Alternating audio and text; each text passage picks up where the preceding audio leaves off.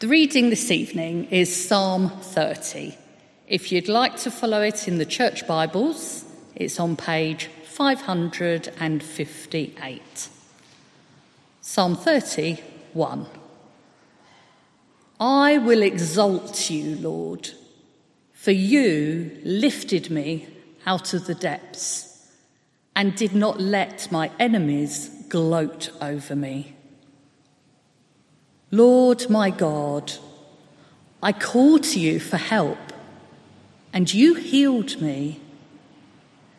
You, Lord, brought me up from the realm of the dead. You spared me from going down to the pit. Sing the praises of the Lord, you, his faithful people. Praise his holy name. For his anger lasts only a moment, but his favour lasts a lifetime. Weeping may stay for the night, but rejoicing comes in the morning. When I felt secure, I said, I will never be shaken. Lord, when you favoured me, you made my royal mountain stand firm. But when you hid your face, I was dismayed. To you, Lord, I called. To the Lord I cried for mercy. What is gained if I am silenced, if I go down to the pit? Will the dust praise you? Will it proclaim your faithfulness? Hear, Lord, and be merciful to me. Lord, be my help.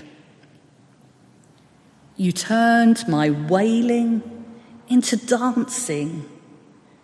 You removed my sackcloth and clothed me with joy, that my heart may sing your praises and not be silent. Lord my God, I will praise you forever. This is the word of the Lord. Thanks be to God. Thank you, Mandy. Good to see you all. Good to be with you. It's been a few weeks since I've been here, and it's great to be back. Thank you for your prayers for the beach mission as well. If you knew about that, Hannah and the family were up in North Wales. It was really warm on the beach mission. So thank you for your prayers. So if you've been, some of you have been with us for quite a number of years. You may have noticed that each summer we break off from the sort of regular teaching programme and we look at a few psalms, and we've been doing that for a few years now. And this isn't just because there's a lot of coming and going, or Eddie doesn't know what to do, so just bungs a few psalms in there. It's not really about either of those things. It's really intentional, because I really feel and believe that the psalms give us, don't they, a basis of our relationship with God. They're very much about our relationship with God. And they give us words to speak to God about our feelings and about our experiences, so that we can understand God better, but we can also understand ourselves better. I think often it's my intention at gatherings, meetings, services, that we have psalms read. I think it would be great if we did that more and more and sing more and more of psalms. It was great we sang Psalm 29 last week. Because it covers so many aspects of our lives, from sort of lamenting to praise, to confessing. There's wisdom, there's comfort, there's all sorts of different psalms out there. And so I just want to begin by encouraging you to read the psalms regularly if you're not already doing that. Perhaps whether you're finding prayer difficult. So you find prayer is difficult at times. Psalms is a great place to go Go there if you're struggling. Or if you want to celebrate something, some great celebratory psalms in there. Or if you're struggling with something, this is the place to go, the Psalms. So that's why we do this. They're fantastic. Let's pray, shall we? Father God, thank you for the book of Psalms. Thank you for your words and for the way they teach us about ourselves and how we can come before you. When we don't even have words to say, we can use the words of the Psalms to speak to you and to listen to you. We pray that would be the case this evening, that you would speak to our hearts and our lives, for we ask in Jesus' name. Amen. Following my mother going into a care home, which was about 2 years ago, along with my brother and my sister, we've been trying to sort out her bungalow, and we're still doing it. It's a long-term project. One of the things that we discovered in our parents' home is just a mountain of photos. A mountain of photos from all different occasions and photos from a long time ago. And some that we've never seen, and we're like, where's this from? And as we stare at these photos with sort of memories sort of rushing through our hearts and our minds, sometimes you pick up a photo and we can clearly see there's father, there's mother, and there's Uncle Jim, and there's Auntie Barbara, and we can kind of see who's in the photo. But often we look at these photos and we find it really hard to say, well, where was that taken? Have you have that experience when you look back and you think, I can't figure quite out where that was? And as a family, we moved a few times when I was growing up. We lived in near a place called Royston. We lived over in Suffolk, and then we lived in Aberdeenshire. And it just sometimes impossible to kind of nail down exactly where these photos were taken. And I use that as an illustration really to say that is something like Psalm 30. If you have your Bibles, do have them open in front of you, because Psalm 30, at the top, in the sort of title section, it says there, a song for the dedication of the temple. But if you look closely at the footnote under A, it says palace. And it's unclear the location. It's like they're staring at that photo, trying to not quite work out what is the events, what's the location around this psalm. We don't really know. And there's lots of theories. And we could spend a long time trying to place, is this to do with Absalom? Is this to do with Saul? And I don't think that's really important for us.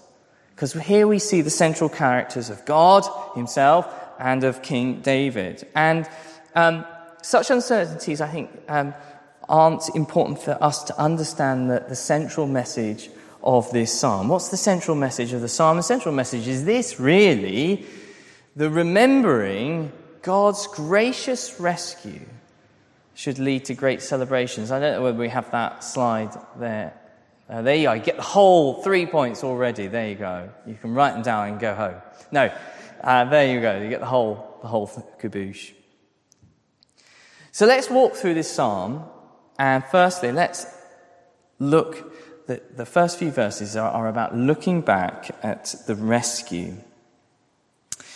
As David speaks about his rescue, he's full of praise. He says, I will exalt you, Lord, for you lifted me out of the depth. Verse 1. Literally, I've lifted you like a bucket from a well. It's that sense of lifting out of the depths, out of a place of death. That's really what it's saying.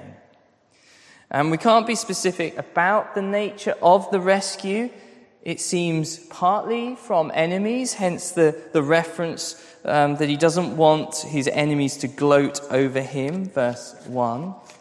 His plight also appears to be from illness. Verse 2, Lord, my God, I called to you for help and you healed me.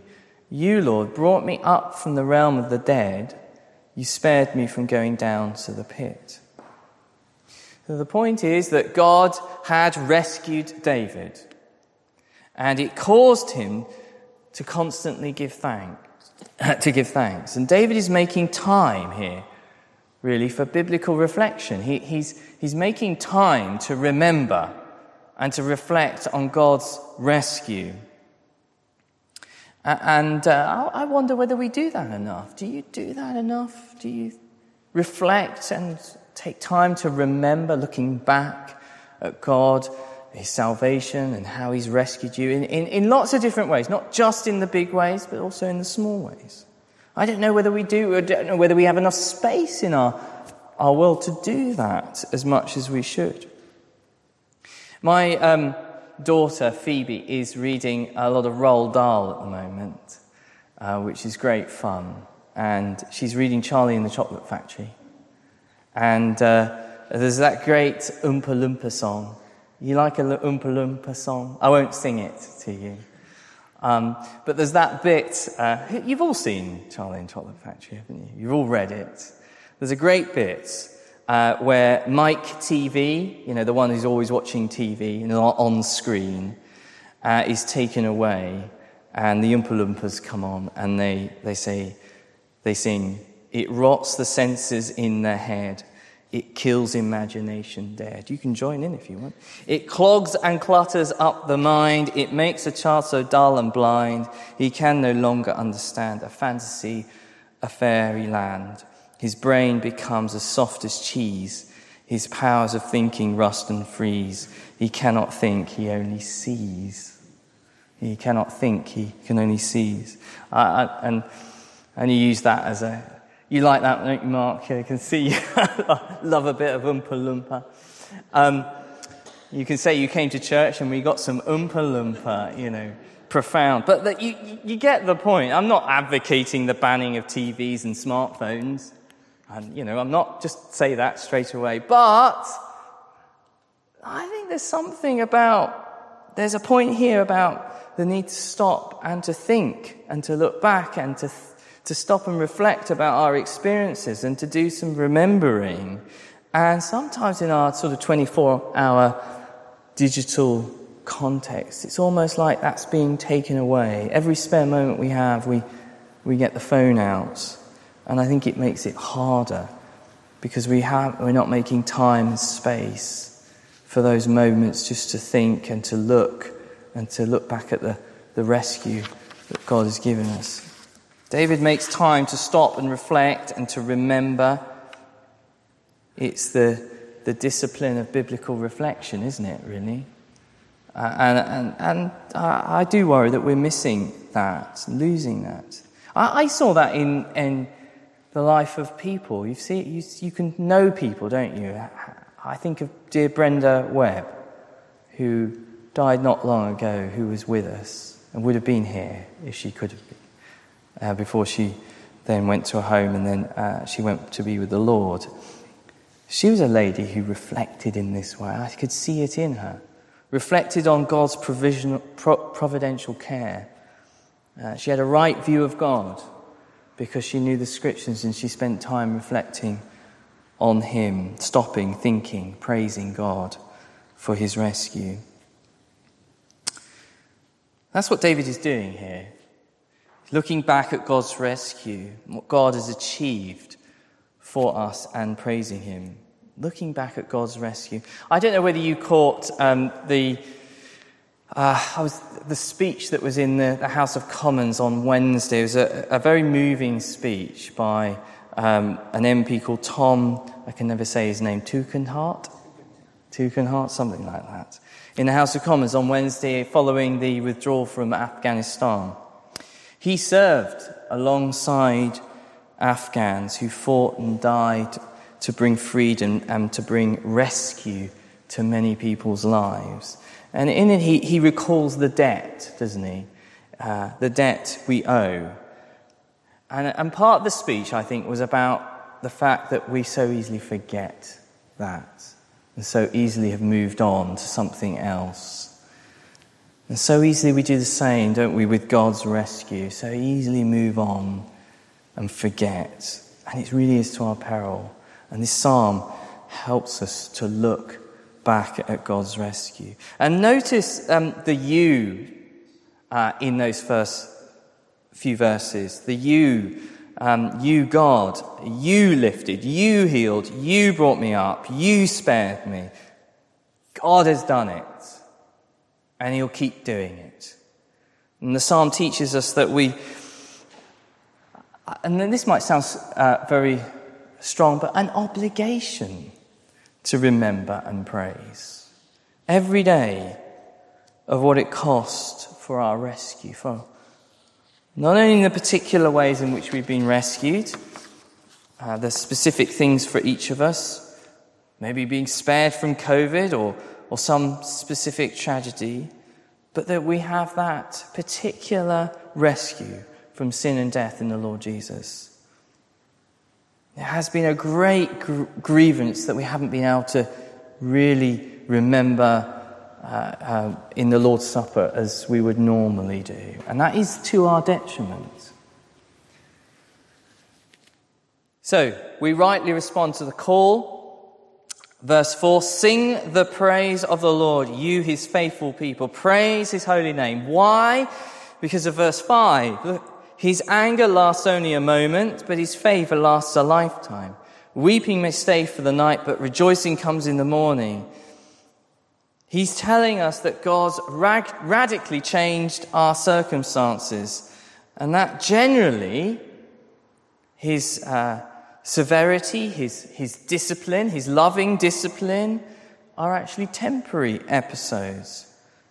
And here we see David telling us what God is like. It reminds us of the fact that he's slow to anger and abounding in love. But God's tendency is towards grace, not anger. Not that some troubles are not long-lasting. COVID-19 for many of us has been a really long trial, and it's gone on a long while. And loneliness has been really difficult, and suffering has been real. Not that his rebuke or his correction in our life can't go on for some time, for so many months perhaps. But by and large, so many of our trials are temporary, and tears that wet our pillow at night are gone by daybreak. And if you're in the midst of a trial here this evening, or in the middle of some discipline in your life, that God is correcting you, for whatever reason, be assured God is in the business of rescue, of turning you around and rescuing you. So that's the looking back. But secondly, here in the next section, there is a confronting of the boastful heart. We see the lesson here that King David had to learn, and we get behind why David needed rescuing here, because he had a boastful heart, and that's what's there in verse 6. When I felt secure, I said, I shall never be shaken. That's the tone of the verse. As one translator, I will never, ever, ever be moved. And David had come to that outlook because, as verse 7 says, the Lord, when you favored me, you made my royal mountain stand firm. And you can see, can't you, just how subtle evil corrupts the heart. You see how subtle it is? How easily we can turn God's grace and his favor into sort of boastful self-sufficiency. We can so easily turn God's goodness and kindness into something that's about us and self-assured cockiness. I don't know about you, but arrogance is just not a nice quality, is it? In anyone. And, I've seen it in my own heart. I sometimes can come away from something, even a church thing, and think, I've done really well. And I can be really cocky about it. And you have to sort of snap yourself out of it. Perhaps you've seen that in your own hearts too. How easily evil can corrupt your own thinking and the grace that you've been shown. But the Lord can easily dissolve boastful heart, as David confesses in verse 7. But when you hid your face, I was dismayed. This phrase, I was dismayed, it sort of sounds a bit light, doesn't it? Oh, I'm dismayed. It comes across to me as a little bit weak. Really, it says, I was terrified. That's much better, I think, in the sense of what it's, the weight of being dismayed. I was terrified because you hid your face. And you see, without God's presence, we are what? We are rightly terrified. Without God, we should be rightly terrified. And it clearly reminds us again of how God sees our sinful hearts. When we rebel against him, when we say we don't want to have anything to do with you, we just shove off God and I'm going to go my own way. I'll take it from here. And how does David come out of this dark place of a boastful heart? And how do we come out of that kind of pride and arrogance and self-sufficiency? Well, it's there in verse 8. Have a look at it. To you, Lord, I called. To the Lord I cried for mercy.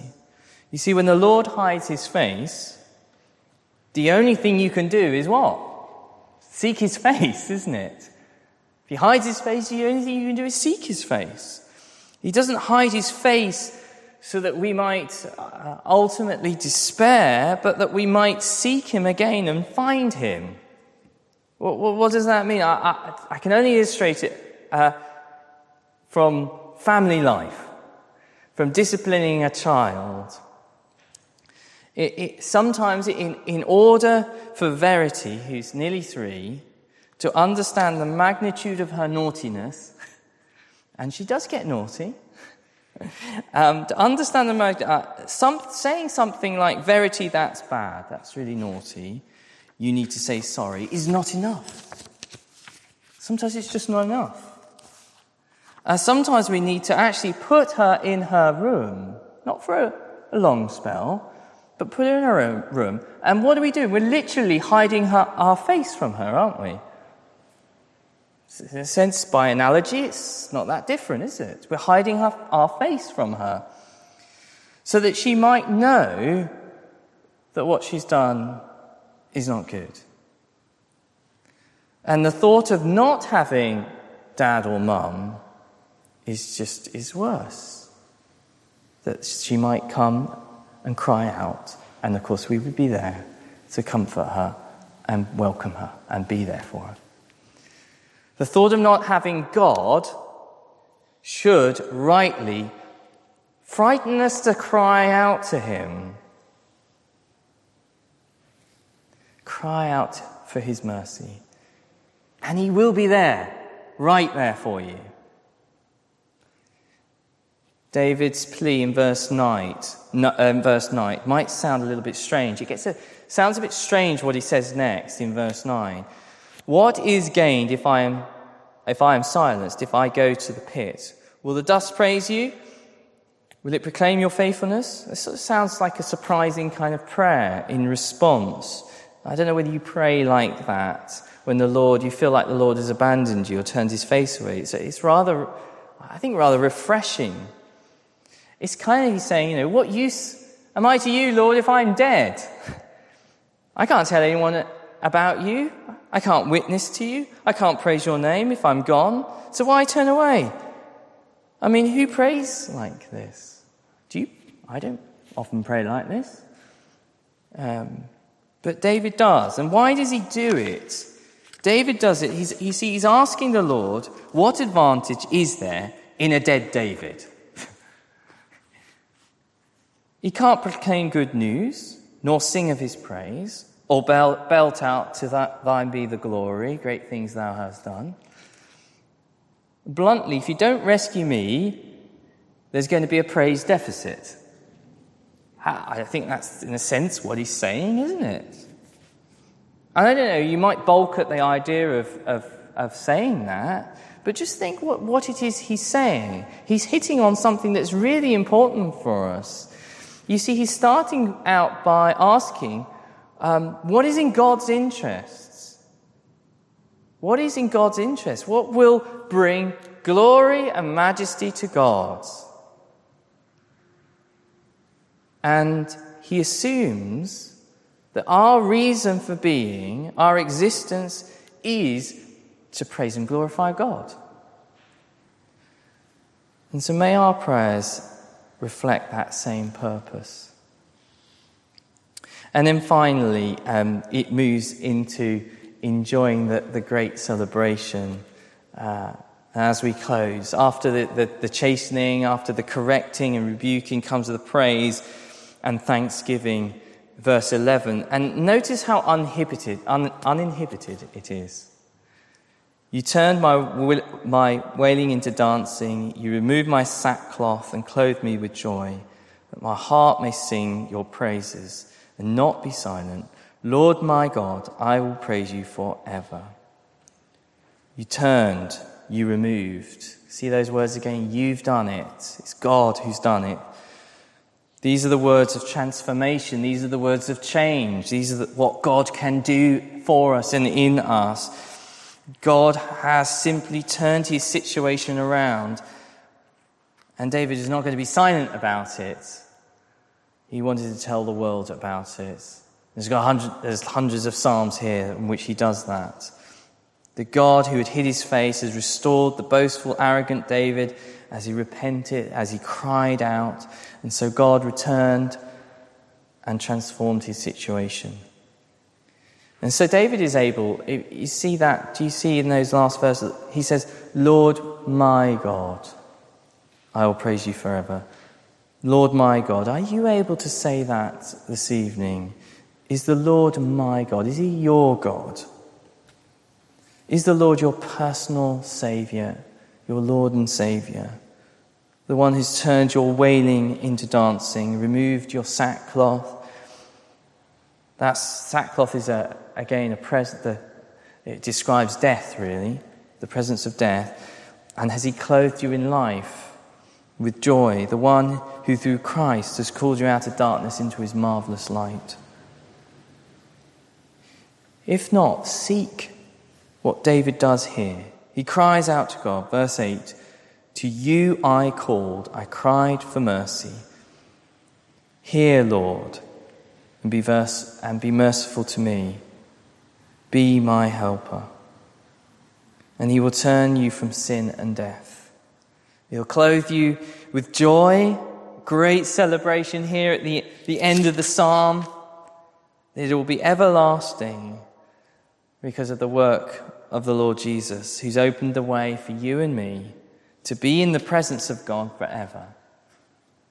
That he'll never turn his face away again. Shall we just pause to pray, shall we? Let's come before the Lord.